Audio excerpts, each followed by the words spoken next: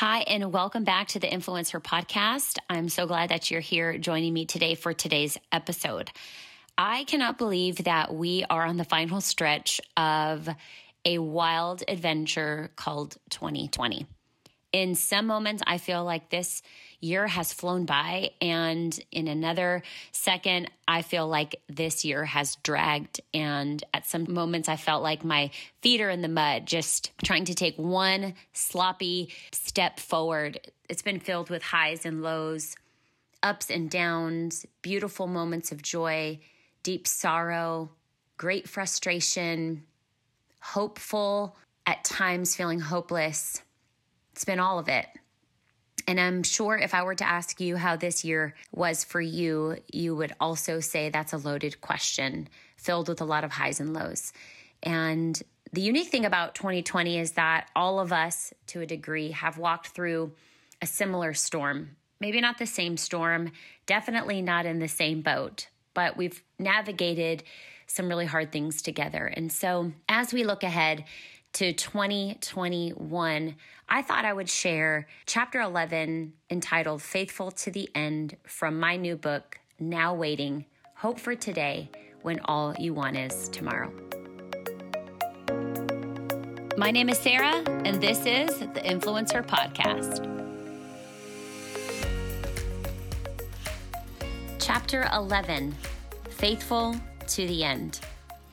Before the end of every year, I prayerfully consider what word God is speaking to me.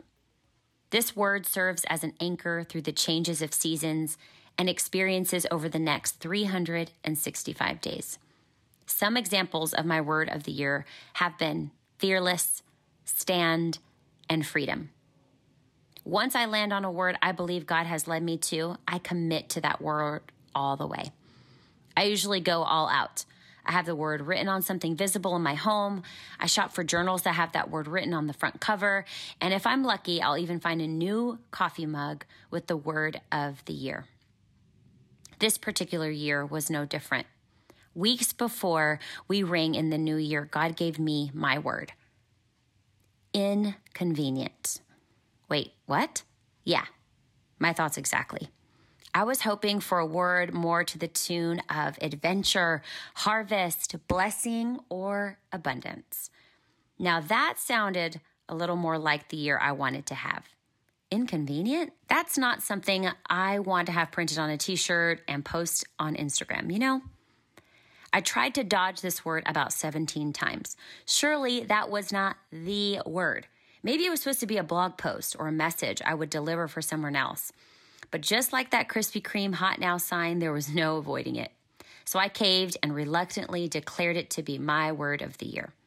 As I tried to imagine what this would mean for me and my family, I did some inventory over the past years. When God gave me the word fearless, I experienced so many moments where I had to push past fear. When God gave me the word stand, I felt as though the waves of life kept crashing in on me wave after wave, and I had to choose to stand. When God gave me the word freedom, I had to face the hidden areas where my trust wasn't rooted in Jesus in order to live in freedom.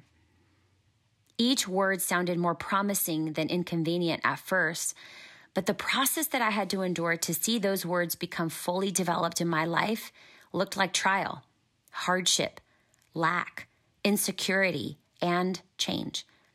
The 365 days and opportunities to grow into those words didn't always give me the warm fuzzies.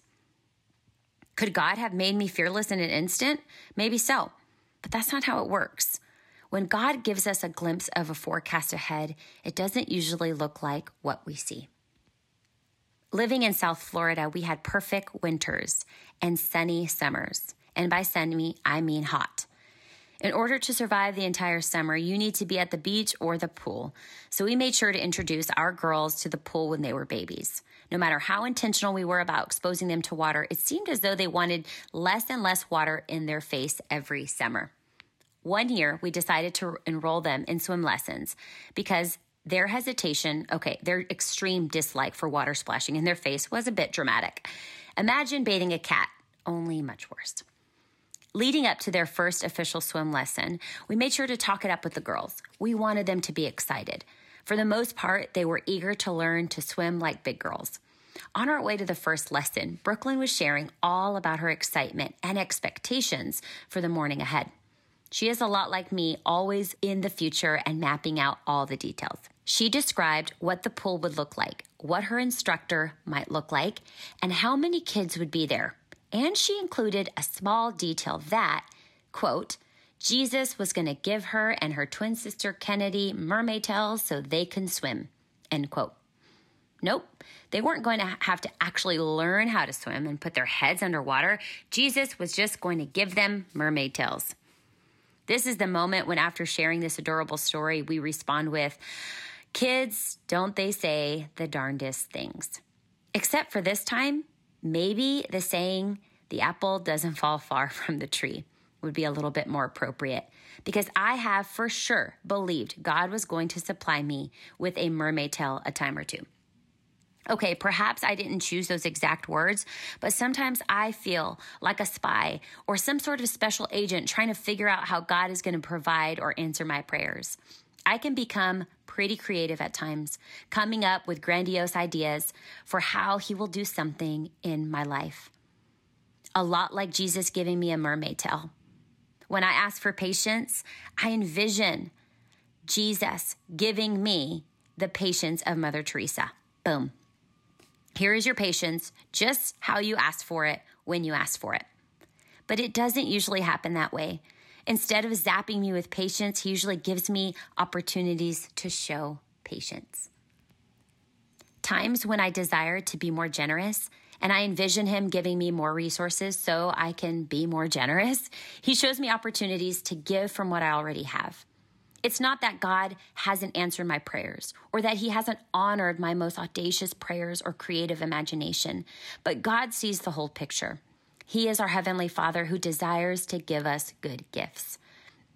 How cool would it be if Jesus gave Brooklyn a mermaid tail so she can swim the ocean? Pretty cool, but it wouldn't be what she really needs or is capable of handling.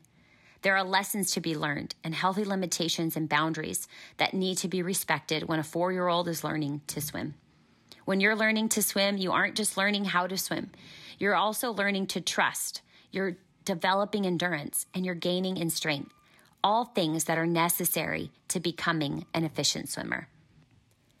I love Brooklyn's childlike faith that was displayed that day and her belief that Jesus could do anything. Because it's true. He can do anything. Nothing is impossible for him. He could have even given her a mermaid tail if he had chosen to. But even when he doesn't give us mermaid tails, he is still faithful. Brooklyn saw swimming as an easy thing for God to give her, instead of seeing it as something she would have to work hard for and develop and grow into. Under construction. Construction always takes longer than anticipated. My husband works in construction, and it doesn't matter how small or big, how standard or detailed the project is, it is always completed a day later than anticipated. In some cases, it's many days later. Unlike some contractors, he has learned the importance of never over-promising a completion date. Instead, he plans for unexpected work. Yet even with his conservative estimation, building sometimes always takes longer than desired. With these fixer-upper projects, the removal of the old comes first in order to build something new. It is in this step that he and his crew find things hidden beneath the surface that often create more work. During one summer, he and his business partners took on an outside deck project. When they went to do the initial cost and time estimate, they noticed that there were 2 old decks built on top of one another. Instead of the one deck they expected, the previous builders decided that rather than tearing down the old deck, they would just cover it with new wood. What seemed like an easier option turned out to be more work and not the best idea. The removal process took days, resources, and effort, but it was necessary to build a lasting new deck. Even though the demolition was necessary, that doesn't mean it was fun or even rewarding in the moment. No matter how difficult the building can be, my husband always comes home with a sense of accomplishment, unless it's demo day. When we see God's moving us forward. And when we see building beautiful things being built and growing in our lives, we are reassured that we are moving in the right direction. The removal process is not as rewarding. When God begins to take us through the pruning process, we can get discouraged. And while this part isn't the most fun, it is always necessary. Because not everything we've packed in our figurative suitcases is necessary or fitting for our promised land. When God chose to lead the children of Israel by the way of the wilderness, he wasn't only taking them out of Egypt, but he was taking Egypt out of them. Leaving Egypt as slaves and entering the promised land would require pruning in the middle. Pruning is a process of trimming, cutting, or removing dead or overgrown branches in order to increase fruitfulness. The purpose of pruning is not to limit the remove growth, but to make growth possible. While we're in the waiting, it is easy for us to point to our growth as a sign that God is working. In the same way, I have learned more and more to recognize his hand in the pruning too. Now, if you're picturing God in heaven with a massive pair of pruning shears, you're not alone in your imagery. I've pictured it that way too, and it sounds painful and harsh. But God is not in heaven holding a pair of shears bigger than the clouds with the purpose of exposing us or leaving us vulnerable. He is gentle, and in compassion and love for us is delicately removing things that are no longer producing fruit in our lives. He doesn't take things away, but makes room for more. The pruning process is not harmful, but helpful and necessary process for our growth and change. John 15, 1-7 says this, I am the true vine, and my Father is the vine dresser. Every branch in me that does not bear fruit, he takes away. And every branch that does bear fruit, he prunes, that it may bear more fruit. Already you are clean because of the word that I have spoken to you. Abide in me, and I in you.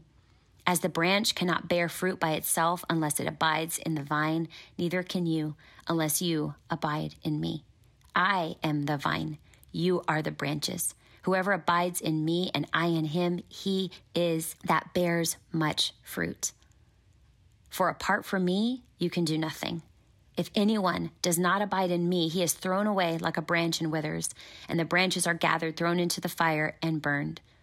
If you abide in me, and my words abide in you, ask whatever you wish, and it will be done for you. The year 2016 didn't go the way I planned. To date, it has been one of the most challenging years of my life. I desperately wanted to close my eyes and wish it away. That year, we experienced great loss, betrayal, heartache, and pain. It was a lonely season, a time when God seemed distant and quiet. I've always been a positive person, always looking for hope in dark situations, but this particular year, it was hard to find. As I would regain my footing, it seemed like another harsh wave would come crashing in, disrupting my balance. I really wanted out. I remember feeling as though my heart was actually broken. Never before had I been so sad. Never before had I experienced such sorrow. I cried for God's rescue, for his deliverance. And as I did, he met me and asked me, Sarah, what will you get out of this year? Life can be hard. Situations can be difficult and seasons can be dry. When those times come, our first response is usually to want out. But rather than asking, when can we get out of it? We should be asking, what can we get out of it? When we search for what we can learn, understand, and grow from the midst of our trouble, our pain carries a purpose. There is purpose in our struggle, and there is purpose in our waiting. Yes, God is a deliverer, and he will deliver us out of the dry and tough seasons, but it's up to us to get something out of it. So many people wish to forget the passing year, bury it, burn it, and even throw it away. But God doesn't work that way. Although he makes all things new and desires for us to look forward, he builds on what we have experienced, walked through, and even learned from. As much as I wanted to leave 2016 in the dust, I knew I needed to take some things with me. I'm thankful for all that I walked through and experienced that year, the good, the bad, and the ugly. I don't say that because it's over. I say that because in September, while I begged him to get me out, he gave me eyes to see what I could get out of it all. I finished that year so differently. It was a newfound strength. I no longer saw the trials and the setbacks as harsh moments orchestrated by God, but moments when God could use them for my advantage. Before ringing in the new year, someone asked me to rate the year on a scale of 1 to 10. It was impossible for me to score 365 days into one number. If I had to rate it in terms of challenging, I would say close to an 8. If I had to rate it in terms of awesome, I would rate it an 8 as one of the best years of my life. The hard stuff helped me discover who I am and what I am made of. It was uncomfortable moments that ushered in fresh grace, new strength, and greater faith. I compare it to working out. The best workouts are usually the most challenging. Even though they're hard, they're awesome all at the same time. It's how I felt about 2016. And that is why, days before the new year, I was actually a little sad to see that year go.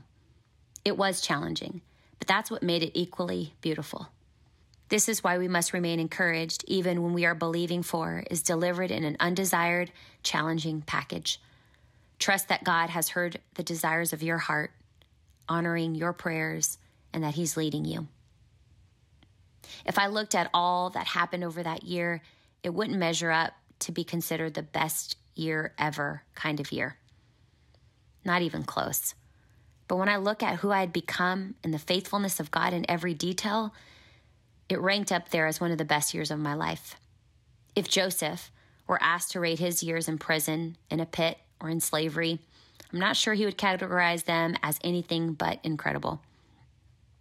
But if he looked back and recounted the moments that should have crushed him but made him stronger, and the moments when he experienced the tangible hand of God in his life, I am sure he would agree that those years were everything he hoped for. When God opens a door, we want to shout about his goodness. But when he chooses a door to close, we question his goodness. I have never been more grateful for every closed door and unanswered prayer, for every plan that doesn't come to pass, and for every harvest that is yet to come forth. They have led me to this moment for such a time as this. God's plan for us far exceed anything we could ever dream up, hope for, or work towards. He knows all things and is fully aware of every detour, change of direction, or roadblock you might be experiencing. We desire the predictable and feel confident in times of peace. Oftentimes, God reveals himself there. However, I've also experienced his presence in the midst of the chaos and in uncertain moments of my life. When life seems to be turned upside down, when things seem to be removed, and when my control seems to be failing, there is a confident hope that has surfaced. I know that the same God who met me in the peace is in the midst of this movement. When we pray, he hears those prayers with active ears. So don't resist the movement. Embrace it. He is just moving the pieces around for your good. So what's next? I've been married for more than 12 years. We have 3 kids and 2 dogs. Our life is filled to the brim. So I don't get asked as many questions as I used to. When I was finishing high school, the big question was, are you going to college? When I enrolled in university, the next question was, what are you going to major in? As I was graduating with my bachelor's degree, my parents, who paid for my university experience, wanted to know what was I going to do with my life. When I was single, Grandma Lydia wanted to know if there was someone special who had my attention. And when I met my husband, my girlfriends wanted to know when we were going to get engaged. Not too long after he popped the question, like 5 minutes or so after, my sisters wanted to know how long before the wedding. Once we were married, the baby question happened. We had twins, so the questions took a small pause. But once we sang our girls happy birthday, the question was then, will you try again? We are a culture that is very excited about the next thing. We want to know what is around the corner. If you're anything like me, it's easy to be thinking about tomorrow or maybe even 5 years from now. I think it's important that we have vision for our lives, and I believe planning and preparing are good things to do, but we can't live there. There's too much in the right here and now that deserves our attention. The gift of tomorrow can rob us of our today. When we choose to fully embrace today and to give our attention to what God is doing right now, I believe we will live less frustrated lives. I believe we'll be freer to enjoy and celebrate the tiny, small victories that often seem ordinary and insignificant. That if I could only have this or get this or do this, then I will finally be happy. It's a trap. At first, we're excited, feeling on cloud nine, only to find ourselves no longer satisfied, wanting and wishing for more. We will be approaching a waiting season, enduring a waiting season, or experiencing the completion of that waiting season, only to head into a new time of waiting and expecting all over again. The end of my waiting season wasn't really about accomplishment or destination, status or possession, but an internal work. It's an inner resolve to really know that God is good to me. It is a new perspective to see his work at hand in every season. It is surrendering, trusting his timing, his way. It's a loosened grip of control to my life. It's a declaring that he is good, even when I don't see what I'm believing for happen. It is embracing an eternal perspective, knowing that everything is working together for a purpose far greater. It is praying as though I have no reason to doubt, trusting like I've never been let down, and believing as though I've never been discouraged. It looks like taking the attention off myself and placing my hope and my pursuit in Jesus. Waiting can sound like a passive posture where we aren't doing anything. We picture that college student who's waiting for that perfect job to arrive at his doorstep while playing video games all day. The actual definition of waiting is the action of staying where one is or delaying action until a particular time or until something else happens. Did you catch that key word, action? Waiting is active. Waiting is a choice to remain right where you are, immovable to what might be going on all around you. It's a choice to be unwavering where there is no evidence in sight that God is working on your behalf. I would love to hear how this podcast spoke to you personally. You can do that by grabbing a screenshot of today's podcast and posting it on your Insta story. Tag me at sarahjohnson.co and let me know some of your favorite takeaways. It's a great way for me to know what is speaking to you most and a great way to share with your friends who might need this message too. Another way to help support this message and something that would mean the world to me is if you would subscribe to this podcast, rate it, and review it. Thanks, friends. Have a wonderful day, and I will see you soon.